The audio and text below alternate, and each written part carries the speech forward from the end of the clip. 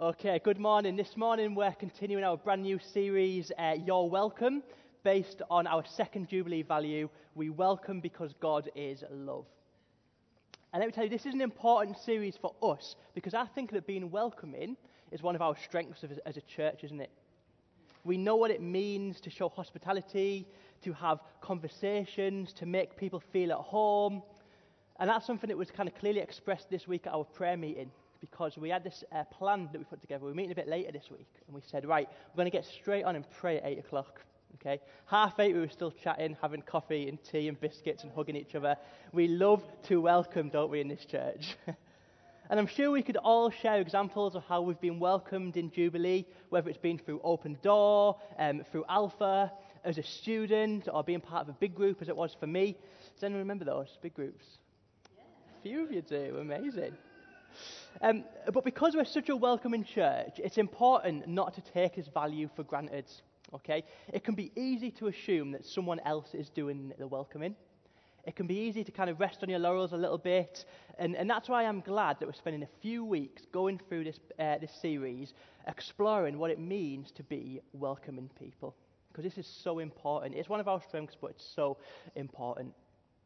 And today I want to be focusing primarily on the amazing truth that Jesus welcomes the lost. And as Jubilee people, as this church, we should make it our priority to welcome the lost as well. So we're going to be looking at 3 amazing stories today from one of the most famous chapters in the whole Bible to demonstrate how Jesus loved the lost and what we can learn from that this morning. And they're all found in Luke 15, so you might want to start turning there now. There's a story of a lost sheep, a lost coin, and a lost son, sometimes known as a prodigal son.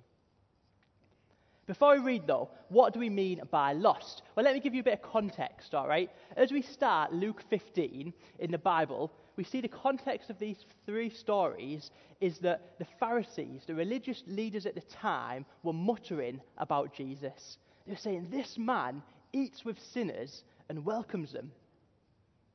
As the Message translation of the Bible puts it, Jesus was hanging around with those who had doubtful reputations, and he was treating them like old friends.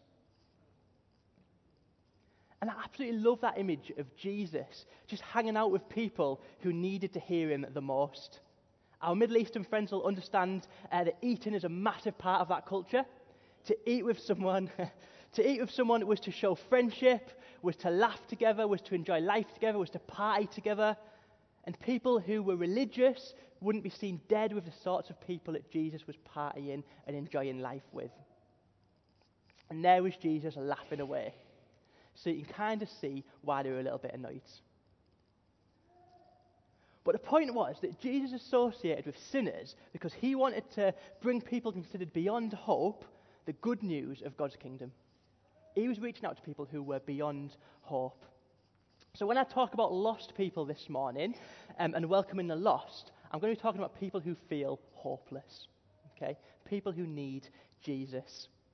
This is what Bible teacher N.T. Wright says. He says, the sinners in the passage are a more general category, and people disagree who precisely they were. They may just have been people who were too poor to know the law properly or try and keep it. Certainly, they were people who were regarded by the self-appointed experts as hopelessly irreligious, out of touch with the demands that God had made on Israel through the law. The lost people Jesus was hanging out with were people who failed to meet the standard, people who failed to meet the grade set by religious people. Anyone ever felt like that? And do you know what? Jesus didn't care about his reputation. He didn't care about the accusations coming at him from the religious people at the time, because to him, welcoming the lost and helping them find their purpose was the most important thing for him. And there's so much we can learn from that. What an example. So let's look at the first of these stories. If you've got your Bible, it's in Luke 15, 1 to 7. If not, it's going to be on the screen behind us. It's the parable of the lost sheep. So now tax collectors and sinners were all gathering round to hear Jesus. But the Pharisees and teachers of the law muttered, this man welcomes sinners and eats with them. Then Jesus told them this parable. Suppose one of you has 100 sheep and loses one of them. Doesn't he leave the 99 of them? Doesn't he leave 99 in the open country and go out after the lost sheep until he finds it? And when he finds it, he joyfully puts it on his shoulders and goes home. Then he calls his friends and neighbors together and says, "Rejoice with me, I have found my lost sheep." I tell you that, in the same way, there will be more rejoicing in heaven over one sinner who repents than over 99 righteous people who do not need to repent. I love that story. So in this story, we see a picture of God as a shepherd going out of his way to bring home one lost sheep out of 100. Just think about that for a second, okay? This guy had 100 sheep, okay? 99 of them are safe. So 99%, even I can do that maths, 99% of his sheep were fine. And he went out of his way to get the one sheep that was lost. The 1% of his flock that was lost, he went out to get it. As insignificant as that one sheep seemed, God goes after the 1%. If you've ever felt insignificant, just think about that for a second. God goes after the 1%. And I don't know what image you have in your head when you think about the shepherd going back out to look for that final sheep, but for me, I see someone going back out into the cold, dark, and dangerous wilderness, putting his own safety to one side in order to bring back just one sheep. Putting himself in danger and risking everything for this one sheep. You know, a couple of years ago, this story was used in a famous but controversial worship song which described God's love as reckless. Don't stone me, I'm just using it, okay? I'm not going to theologically unpack this term. Raj, calm down, okay? I'm sorry, I'm going to be in trouble for that. Let's not focus on reckless, let's focus on a sentiment, okay? God seeks out the lost, even though to the world, that just looks crazy and unjustified. All right? Corey Asprey, who wrote that song, describes it like this. Check out this quote. It's a long one, but it's a good one. All right? He says, "When I use the phrase, the reckless love of God, I'm not saying that God himself is reckless. I am, however, saying that the way he loves is, in many regards, quite so. What I mean is this. He is utterly unconcerned with the consequences of his actions with regards to his own safety, comfort, and well-being. His love isn't crafty or slick. It's not cunning or crude. In fact, all things considered, it's quite childlike. And might I even suggest, sometimes even downright ridiculous. His love bankrupted heaven for you. His love doesn't consider himself first. His love isn't selfish or self-seeking. He doesn't wonder what he'll gain or lose by putting himself out there. His love leaves the 99 to find the one every time." I love that. If you don't like the word reckless, just ignore it, but think about that picture of God going absolutely out of his way in order to help the lost. Think about God doing everything in his power, seeking and searching in order to bring people back to him, and then celebrating when he gets them. Does that change your response to the lost? Does that change your attitude towards those who don't know Jesus? Because let me tell you, we all know people who are lost. We all know people who need Jesus. My challenge to you is, do you go out of your way for them? Do you inconvenience your life by being part of theirs? Are you available to stand with them through life's difficulties, through life's ups and downs, sometimes frustratingly when you know that the answer for them is found in Jesus, but they just won't listen? Do you know, reaching out to people, going after the lost, will inconvenience your life. It might mean less family time. It might mean less nights in front of telly. It might even mean less nights at the gym. We don't go to the gym in this church, do we? But if we did, it would be less nights in the gym. But do you know what? Welcoming the lost is going to inconvenience your life, but it's so worth it. Look at God's love for the lost. Look at God's love in this story and follow suit. Go out of your way. Radically put yourself out there. Be reckless, all right, in your pursuit of people who need to know Jesus. Jubilee, we need to be like this shepherd and go out of our way completely to seek and search for and bring the lost back to Jesus. That is how we welcome. Our second story is this. It's a lost coin. Read with me again from verse 8 this time, okay? This is the second story. It's Jesus talking. He says, "Or suppose a woman has 10 silver coins and loses one? Doesn't she light a lamp, sweep the house, and search carefully till she finds it? And when she finds it, she calls her friends and neighbors together and says, 'Rejoice with me, I found my lost coin.' In the same way, I tell you, there is rejoicing in the presence of the angels of God over one sinner who repents." Now, another amazing story there, again looking at the individual. Just to provide a bit of context about that story here, okay? One silver coin would probably be the equivalent to around 1 day's wages at the time. So a significant amount of money, yes, but not massive, okay? But 10 silver coins also symbolized, would quite often be given as a gift to a couple on their wedding day, okay? So like in the UK, we're given like posh dinner sets, aren't we, when we get married, or other sentimental things, okay? So 10 silver coins was given on a wedding day. So it's not so much the monetary value of this coin, but the sentimental value of what the coin represents that caused the woman to go out looking for it, okay? The value isn't as important as a sentimental value. And when we look at a story like that, it takes on a whole new meaning. Because let me tell you, we're valued in the same way by God. So you might look at your own life and think, I'm not that impressive. I don't have the best job. I'm not the nicest person. I'm not as confident or friendly as others. And you can easily write yourself off by trying to compare yourself and your value to that of others. But actually, God sees your worth as much more than that. Every lost person we come across, every person who needs Jesus, is valued highly by God. So let's not judge people, let's not judge ourselves by our earthly value. Let's welcome people regardless. Because remember that God's great love reaches out and finds people no matter how or why they got lost. Let that be a challenge to you. But that's not the main thing that stands out from this passage for me, from this parable. Think about the coin for a second, okay? Just think about this. What can coins do on their own? What can coins do? Nothing. It's a coin. It can't do anything. If a coin gets lost, it can't move. It can't come looking for you, can it? It can't say, "Here I am, I'm a coin, I'm lost." It can't do anything, okay? They literally just sit there waiting to be found. That's what coins do. Okay? You'll understand that if you've ever dropped a pound coin in your car. How annoying is that? They can't move, they can't do anything. They're just there. My point is this: the coin couldn't do anything. It wasn't looking to be found. It was contributing nothing on its own. But the woman still looked for it.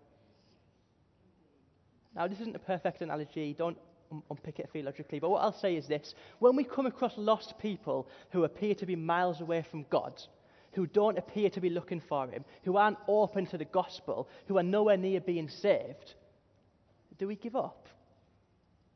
Or do we keep searching, like the lady in the passage? You know, for us to be a welcoming people means having perseverance when we go out of our way in seeking others, as frustrating as that can be. Maybe you've got family members who you've been praying for and trying to reach for years, and you're having no luck at all. It can be tempting to give up, can't it? No, let me just share a personal story. I've been praying for my brother for years and years and years that he would come to know Jesus. And he's literally like the biggest closed book when it comes to faith. He's just not interested. I've been praying for him for years. A few weeks ago, he came to church on the baby Thanksgivings, and I was preaching, and I just had a feeling. I was like, right, this is it. This is going to be the day that my brother comes to know Jesus. I was so excited. I got up and I preached, and I was like, that's it. God's on his case. He's going to become a Christian. So I bounded over to him after I'd finished speaking. I said, "Tony, what did you think? How did you find it?" He went, "Morning was all right, but you were a bit preachy, weren't you?" A bit preachy? I'm a preacher. What am I supposed to do? Let me ask you a question. Do we give up in that situation? Do I just say, "Okay, Tony, I'm going to stop praying for you now. Sorry, too preachy." No, I keep on going, and I'll keep on praying for him for however many more years it'll take. Look, we can be tempted to give up.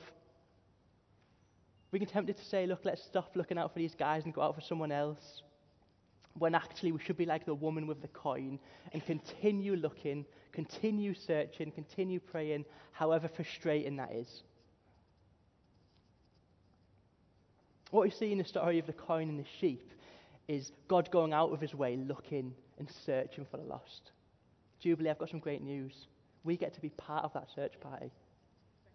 We get to be part of that search party, going out and looking for the lost, seeking those who need Jesus. Let me ask you another question. Who are you surrounding yourself with? Who are you spending your time with? Is it Christians or is it the lost?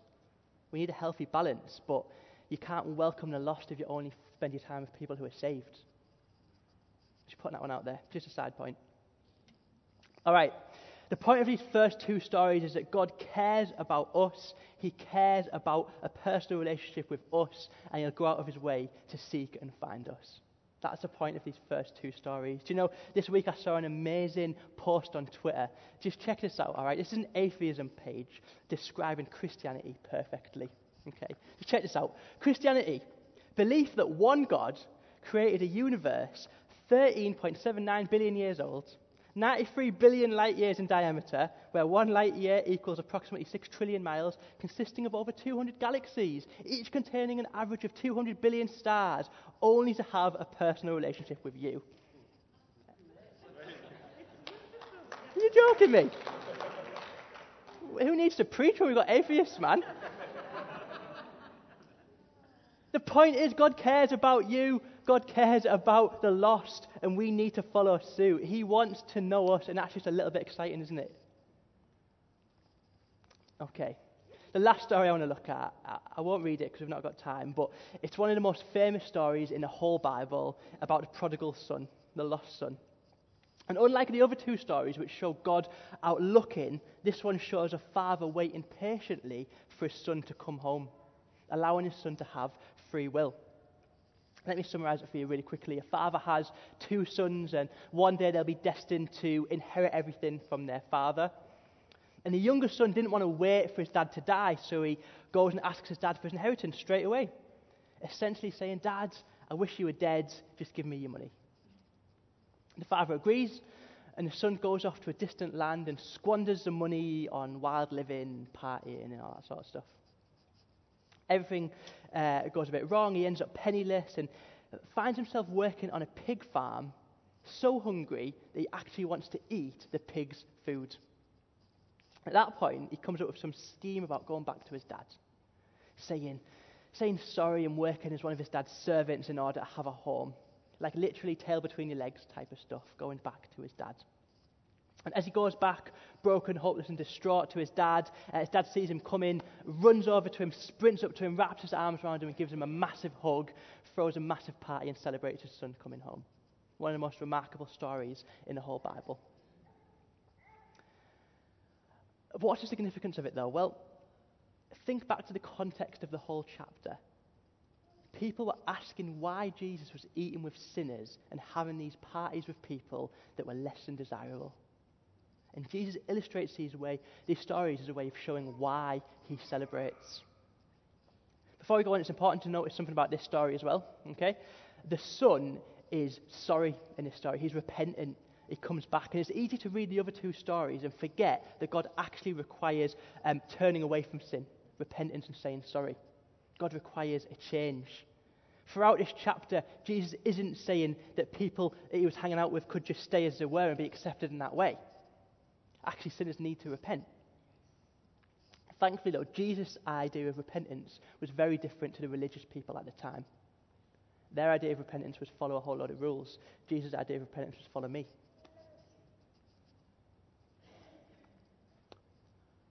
But just look at this story for a second, okay? Think about this son. I think in our lifetime, many of us will put ourselves in the shoes of that younger son. So we'll understand the gospel. We'll know that we can have access to God. We'll know that we can have a place in heaven. We know that we're not worthy, but it doesn't matter because God will accept us. They're all good things. But my worry is this. We believe that we can come back to God. We can find a place in heaven. But just like that son, expect to be like one of the servants. That can be our attitude. As if we're saying, thank you, God, for your amazing grace, but actually, I'll just sneak into your kingdom by the skin of my teeth. I'll just be one of the servants. So we start living with that mindset. God won't use me. God won't delight in me. I'm not as good as some of those other Christians. I'm just part of the crowds over here. I'm just one of the servants. And we can live our whole Christian life like that. Accepted by God, forgiven by God, but living like a servant. But let's look at the story in more detail. See, the son makes this feeble attempt at coming back to his father. Like you can imagine the son going through his apology and his excuses in his head, begging for forgiveness, going around this story again and again in his head as he's walking back to his dad from a distant land. But what do we see? We see the son start to make his way home. And when he's a long distance away, when he's still far away, his dad sees him a long way off and runs, sprints to him and greets him. Like, this is the most beautiful picture of fatherhood and the most amazing picture of God that you'll ever see. It doesn't matter what you've done. It doesn't matter who you think you are. It doesn't matter what you think you deserve. When you come to him, he will make that run to you. He will hug you. He will love you. And he will accept you as his son because that's what you are. And that's great news, isn't it? What else so? God isn't going to treat you as a servant. He's going to treat you as a son because that's what you are. Like, he will put a robe on you and a ring on your finger and throw you a party. It doesn't matter what you think that you deserve. He is going to love you and accept you and celebrate your homecoming. Thank you for someone getting excited. He's going to celebrate the fact that you've put your trust in him. He's going to see you as he sees Jesus, holy, righteous, free from sin, accepted, forgiven. This is the message that we have to take to the world. This is the gospel that we've got to take to people. This is our story, our mandate that we can take to people. God will accept you. You can be loved. Are we taking that story? Are we taking a story about rules and regulations and meetings? I'm just saying, we've got an amazing gospel and a lot of us don't share it, including me sometimes. Why do we celebrate? Why was Jesus celebrating and hanging out with these sinners? Why is it causing for a party? It's not a book that I quote often, but a book of Zephaniah in the Bible paints an amazing picture of God. It says, Zephaniah 3:17, God will take great delight in you. In his love, he will no longer rebuke you, but he will rejoice over you with singing. That's God talking about the Israelite people. That's God talking about his people coming back to him. When we come back to God, he delights in us. He sings over us. He celebrates over us. That is great news. I've told this story before, but I remember a few years back, Haley and I served on the youth team at this event, this Christian event, and each morning we'd gather as a team and we'd unpack the night before, how many kids became Christians, how many guys were healed, that sort of stuff.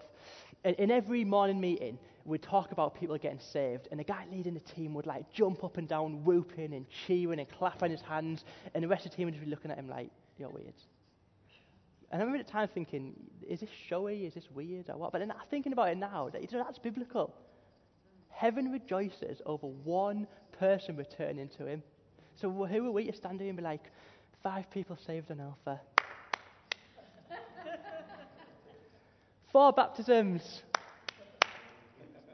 300 people at our Christmas service. You know, why aren't we celebrating like God does? I'm talking to myself here, please. I'm not rebuking you. I'm talking to myself. We need to celebrate in the same way that God celebrates. You know, there's a rejoicing in heaven over one sinner who repents. I want it to be rejoicing in Jubilee over one person who comes back to him. We need to be a people who are celebrating. We need to be people who are finding joy in salvation.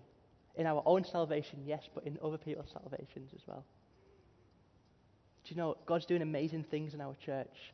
We've got another full Alpha course, another full Foundations course. You know, God's doing amazing things, and we can celebrate that. That's all right. Heaven's celebrating. You know, tonight, who knows? There could be more people making commitments this evening, and heaven will be celebrating.